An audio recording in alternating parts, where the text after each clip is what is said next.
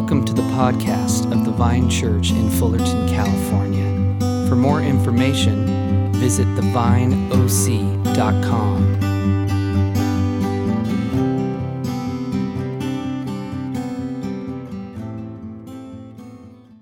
To conclude our series this morning, we have Kathleen Doyle with us to speak with us. In addition to being a good friend of Pastor Michael, Kathleen is part of the pastoral staff at Vintage. She also has a therapy private practice in the Los Angeles area. Thank you so much, Kathleen, for joining us this morning. It is good to be with you. My name is Kathleen, and I cannot wait for the day that we can all be together in person. We are in an Old Testament series this summer, and today we're going to be looking at the first book of Samuel, chapter 1 and chapter 2 a bit. And we're going to be looking specifically at Hannah's prayer, and this is a great story. I love it. Especially it's relatable if you've ever experienced some sort of loss, the loss of a dream, the loss of something hopeful, and you feel like the people around you just don't seem to get it. And they actually, without, maybe some of them intend to, but most of them without intending to, are actually piling on and making it even more difficult. And this is such a great, hopeful story of how God meets us in pain, and how he can meet us even in some of the rough things that we do, and he can overcome those to make something really great happen. What I want to do before I get into the chapter, so if you grab 1 Samuel chapter 1, put your finger there, is just give a tiny bit of context. The book of 1 Samuel overlaps with the book of Judges, and so the stories happening in the book of Judges are occurring at the same time as 1 Samuel. So it gives you a picture of what life was like back then. And Israel at that point ideally was going to be worshiping God and ruled by judges, who were going to kind of maintain order and help maintain life going well. And the hope was that each household and each person would just worship the Lord, and as they faithfully followed him, this would be a community that would flourish and really model his character and model who he is. But as human beings always do, me included, is they just didn't get it right. And so things began to disintegrate, and they weren't going well. And as things disintegrated, the community of Israel began to say, you know what, this isn't working. We want a king. Please just give us a king. We want to be like all the other nations. And so this story of 1 Samuel is the beginning of the transition from judges ruling to a king ruling. And there were going to be problems with this transition, and there were going to be problems with a king being in charge, but that was the direction they were going to head in. And what's really sweet in this story is you see a real mercy over this, because in many ways Israel has rejected God as their leader. But he begins to intervene. It's almost like they know not what they do. And so God does some really neat things in the midst of people's brokenness and sin to keep them afloat and keep them headed in the right direction, even though they have rejected him. So if we turn to 1 Samuel 1, starting in verse 3, just a couple of the characters to know, because the names are unfamiliar. One is Elkanah, that is a male, and he's a husband to Hannah. And then you'll see Peninnah. And so Elkanah was married to both Hannah and Peninnah. And like I said, Israel was starting to adopt all the local customs. And what you see in every case where a husband has two wives is it goes so well. It does not go well. So you will, though, I want to explain those characters so you know those. So beginning in verse 3, it says, each year Elkanah would travel to Shiloh to worship and sacrifice to the Lord of heaven's armies at the tabernacle.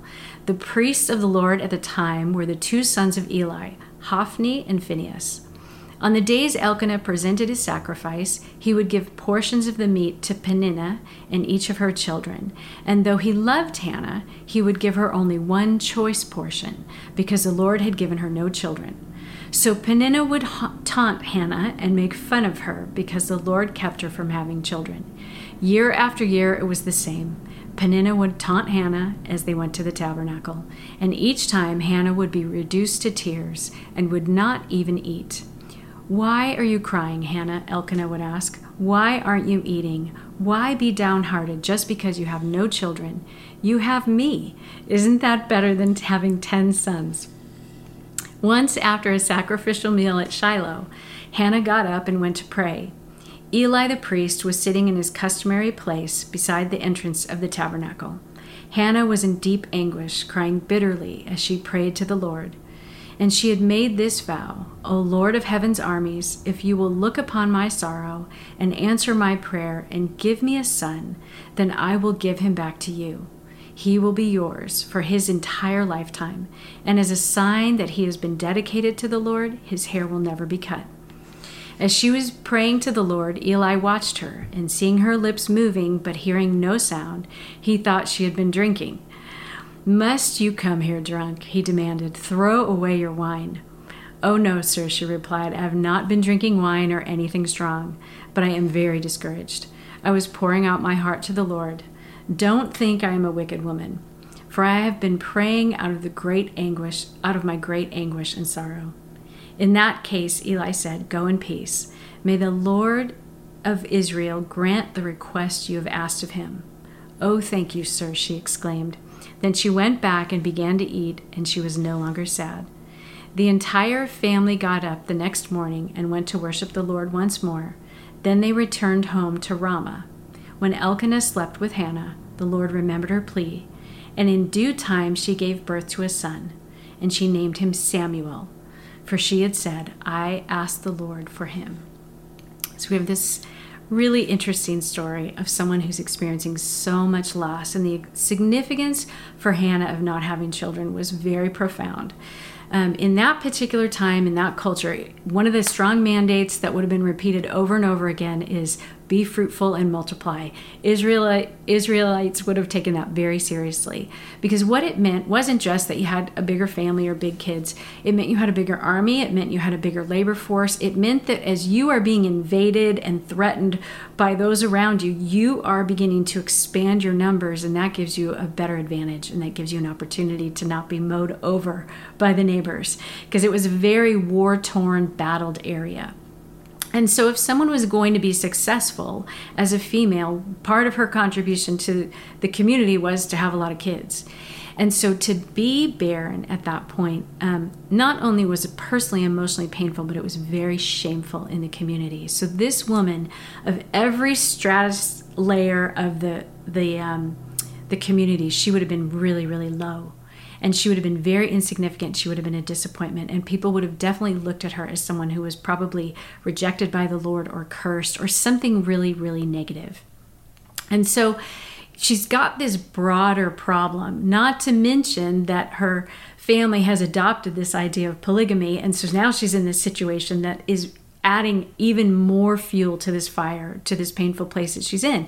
So her rival, Peninnah, isn't someone who's really probably looking too close at scripture and applying love the Lord your God with all your heart, soul, and mind, and love your neighbor as yourself. I don't think she's paying attention to that passage. She's really needling Hannah, and it isn't funny. Like, Hannah's in deep pain, and this is very stressful to her, and she's anguished over it, and Peninnah is just fueled by that. And so these are things that we see sometimes in our culture, is that people have expectations of us, and if we don't meet those expectations, we're kind of bottom rung on the ladder, and you feel the misery of that, or they see that you're in pain, and rather than having mercy and compassion, they sort of exploit it to make themselves feel superior and feel better. I love that this story that's thousands of years old, it's human nature. It's the stuff that we still deal with today. And so in this story, you're seeing someone who's really, really struggling, and you're watching the world around her add to it. They are not helping her out at all. And it's pretty merciless. Then we see Elkanah, her husband. He's in a tough spot. He can't fix the problem that she has. And so he's trying the common tactic of, let me distract you. Let's ignore the fact that you can't have children. Let's focus on what you do have. And Hannah, you have me. And so I love that. And it is narratively significant that she does not respond to that. And so you kind of get the sense of a little bit of an older married couple. I'm sure it was a little bit more like that. But anyway, she does not respond to his encouragement, and he's trying to be sweet and he's trying to be nice, but it's not fixing it. And so what we see is Hannah is struggling, and she's kind of gets to the point where you get the sense in verse 9 that she gets sick of it, because in verse 9, it's kind of blown over in the way that it's it's mentioned in the New Living Translation. But it said, after a sacrificial meal at Shiloh, Hannah got up and went to pray. Now, it doesn't sound like a big deal, but that word, Hannah got up, it means she stood. She took a stand. It's an idiom. It would almost mean like she put her foot down. She's had it. And it was at that point that she's looking around and she's tired of feeling lousy. She's tired of the people around her, and she's going to go and she's going to seek the Lord. But the funny part is, here she shows up and she wants to seek the Lord. She's gone to the temple. She's gone to the place to pray. She sits down. She's pouring her heart out. She's telling the Lord, Lord, I will give this child to you. I'm handing over everything, all this pain, all of these desires. My only hope is to lay all of this at your feet. So much so that I'm going to dedicate this child to you. And so when she makes the statement that she's not going to cut his hair, that would be one of the many requirements of somebody who's going to go basically into the priesthood or the ministry. And so that would be someone who wouldn't cut their hair. They wouldn't drink wine. They would live a very simple life as well. And she's offering this child to the Lord. And then you've got the priest come over, Eli, and he's asking her, hey, are you drunk? So here she is, even in this moment where she's trying to ask the Lord for help, and she's got another human being showing up, and they're adding more trouble to her particular story. And what's so interesting, if just to take a second, is Eli had so many problems of his own. His kids were a mess. They were sort of violating the tabernacle and the temple with their own behavior, violating God's law. Eli wasn't taking it seriously. He wasn't getting his kids under control. And so you almost see him projecting his story onto her, maybe assuming that no one would show up pure-hearted, or that people were showing up drunk, because that was kind of what his kids were doing. And so here she is. She's taken another blow by another human being. But at the end of her prayer, and at the end of even Eli sort of blessing her, it must have been something that transpired intimately between her and the Lord, because her load was lifted. And at some level, she knew that the Lord had heard her and that the Lord was going to answer her prayer. And so she goes home, and as the story goes, she has Samuel, and she has dedicated him to the Lord, and she has stuck to that plan. And what you find later, and I won't read it now, is as she dedicates this child to the Lord, she raises him for the first few years until he's weaned, which would be about 3 years old. Anywhere 3 to 5, but probably about 3 years old in that culture. And then she goes and she takes him to the temple. And now he's going to be raised by Eli. And in so many ways, that's stuff that culturally it's difficult for us to understand. But she's been so bonded to this child that it's hard to imagine what that moment was like for her to hand him over. But as he's taken into the priesthood at a really young age and he's raised there, what you find out over time is Samuel becomes an exceptional character in the story of Israel. And there's something in him that is tuned into the Lord in a way that the kind of the designated people, Eli and his sons, Phinehas and Hophni, whatever, I forgot his name, are not tuned into the Lord. And Samuel's got an ability to hear the Lord and to respond to him. And from that place, he is given a really significant role in Israel's story. And what's so neat about the role that Samuel plays is it's a role, going back to what I said earlier, well, Israel has sort of rejected the Lord as their leader and said, we want a king instead. Samuel becomes the main character to keep Israel connected to the Lord despite their rejection of him. He is the main one to speak prophetically. He keeps the law and the word of God before the people. He intercedes on the people's behalf. He is part of setting up which guy gets the role for king, and he's listening to the Lord and anointing those particular people for that role. And then when some things go bad, especially with King Saul, you should read it. It's a really good story. You see Samuel interact with the Lord to make the transition to David, who becomes the line of Jesus. And all of this to say, going back to Hannah, this woman who's broken, this woman who has no status in society at all, this woman who is surrounded by people who are making her particular story worse. And the one thing that she can do, and the one thing that nobody can interfere with, nobody can mess with is the fact that she can go straight to God. And we have a God who bends low and he listens to our prayers.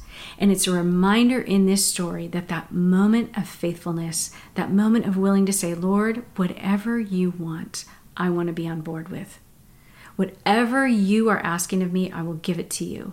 Whatever I place in your hands, I know is in good care. It's going to do amazing things.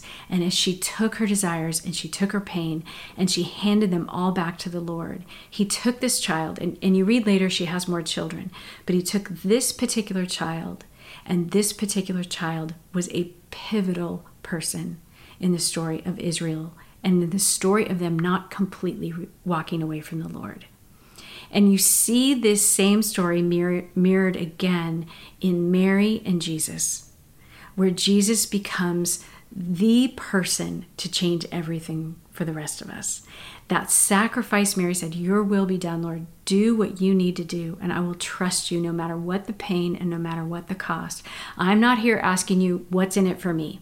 I'm asking you, what are you about, and how do I participate in what you have and what you want to do? And you see the Lord do such amazing things. This is a God who takes barrenness and turns it into fruitfulness. This is a God who takes us out of the wilderness and moves us into a kind of a land that flourishes. But there are times when, in order for that to happen, we will experience some pain and we will experience some sacrifice and some loss. But the good news is the God that asks us to sacrifice is the God who has sacrificed. He never asks us to do things that he hasn't done. He never leaves us to carry a load without his help. He never takes something from us and doesn't do something even bigger and better with it. And so as we look at this book and as we consider who Hannah was in this story, and as we consider what the Lord has called us to, one of the things that we want to notice, she didn't just have loss. She didn't just have bitterness and heartache, as you hear in the story. She took all of that to the Lord's presence, every bit of it. She went from concept and theory of I'm bothered, it's irritating to me that I don't have kids, it's painful that I don't have the story that I wanted, it's hurtful that the society looks at me the way I did. There's that moment where she puts her foot down, she takes a stand, and she says, I am bringing this intimately, personally, and deeply into the Lord's presence.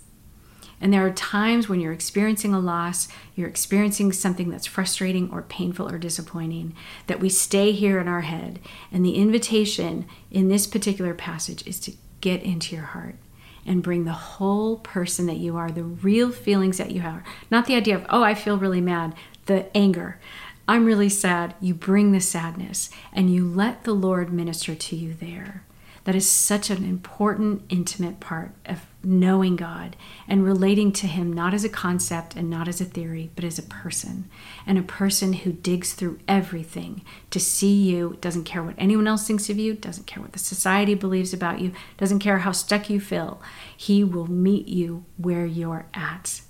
It's also a time to release and remember, who is it that I'm serving? I'm serving the creator of the universe. Everything I see around me is something he has made.